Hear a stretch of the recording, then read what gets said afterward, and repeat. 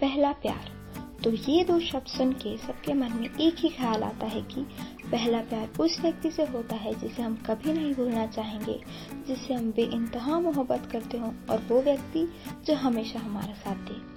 तो जैसे सबका एक पहला प्यार होता है, मेरा भी है। मेरे इस प्यार ने मुझे अपनी जिंदगी से ज्यादा चाहा है, वो भी तब से जब उसने मुझे देखा भी नहीं था। तो मेरा पहला प्यार है मेरे पापा।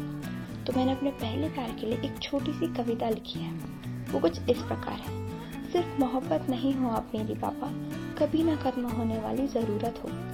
सब कहते हैं प्यार का सागर होता है पिता, पर मेरे लिए अब उस सागर की गहराई हो। आपसे ही तो प्रेरित होती हूँ, जिंदगी से कोई उम्मीद ना रखते हुए उसे खुलकर जीती हूँ। इस चिड़िया को उड़ना तो सिखा दिया आपने, पर उसे वो खुला आसमान क्यों ना मिला।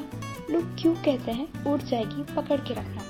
पापा, क्या वो नहीं जानते कि इस चिड़िया के पर भी आप ही हो। स्वच्छंद हवा में, नीले आसमान में उड़ने का शौक है मुझे। एक मुट्ठी आसमान ही तो मांगा है मैंने, फिर क्यों भला रोक लगाते हैं ये लोग। गिरने पर ना सहलाओ मुझे, मैं कमजोर हो जाऊंगी। ना ही मेरे उड़ने पे रोक लगाओ, बस अपनी छोटी सी चिड़िया को उस गंदी भीड़ से बचाओ। धन्यवाद।